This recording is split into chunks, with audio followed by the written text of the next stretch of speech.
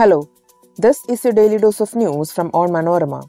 I am your host, Susan Jo Philip, and these are the major news stories of the day. First, the rocky beginnings to Rahul Gandhi's two-day Manipur trip. Congress leader, who began his trip by road from Imphal, was stopped by cops within 20 kilometers of his journey. Next is an update on the Kerala monsoon. Heavy rains lashed Kerala on Wednesday after a low-pressure area formed over the Bay of Bengal. As many as 150 people were arrested in France after a second night of unrest across the country following the fatal shooting by police of a 17-year-old boy during a traffic stop. Diarrheal diseases spread in Kerala with over 50,000 people seeking medical care. And finally, Gujarat signs MOU with US chipmaker Micron for a $2.75 billion semiconductor plant. Here are the details. Congress leader Rahul Gandhi began his two-day visit to Manipur on Thursday. He arrived at the state capital of Imphal in the morning. Immediately after his arrival, he left for Churachandpur, one of the worst-hit hill districts. However, his convoy was stopped 20 km from Imphal at Bishnupur.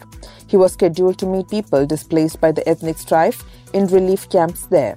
Following the intervention of the police, the leader returned to Imphal without visiting relief camps in Churachandpur. Later in the day, Rahul took a helicopter to Churachandpur. Tear gas was used by the local police on demonstrators, some of whom wanted him to proceed to Churachandpur by road, while others opposed his visit. Police officials said the convoy was stopped fearing violence along the route. Heavy rains lashed in Kerala, especially its northern districts, on Wednesday after a low-pressure area formed over the Bay of Bengal has resulted in the gradual increase in intensity of the monsoon showers. Bayer in Kasaragod received 17 cm and North Paravur in Ernakulam district 16 cm rainfall in 24 hours. The high intensity of the rainfall in certain parts of the state can be gauged given that just 7 cm of rainfall is considered a heavy downpour. Kannur Airport and Mattanur received 15 cm rainfall, Kannur City, Taliparamba and Ponnani 14 cm, Irikkur 12 cm, Kadlu in Kasaragod 11 cm, Tritala in Palakkad 10 cm, Hosdurg in Kasaragod 9 cm, Vakala and Tavanur 8 cm each, and Kottayam, Pattambi, Perintalmanna and Vadakara 7 cm each. As many as 150 people were arrested in France after a second night of unrest across the country, Interior Minister Gerald Darmanin said on Thursday following the fatal shooting by police of a 17-year-old boy during a traffic stop. The ministry said dozens of police officers were injured during the clashes. A night of unbearable violence against symbols of the Republic. Town halls, schools and police stations put ablaze or attacked 150 arrests, Darmanin said on his Twitter account. The use of lethal force by officers against the teenager, who was of North African origin, has fed into a deep-rooted perception of police brutality in the ethnically diverse district of France's biggest cities. Amid the growing concerns over contagious diseases in Kerala, the number of patients suffering from diarrheal diseases is also increasing at an alarming rate.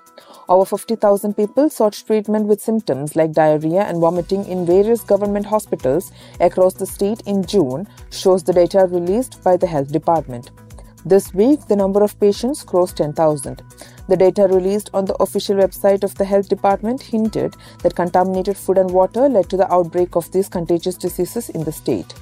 On June 21, a total of 2,519 diarrhea and vomiting-related cases were reported in Kerala.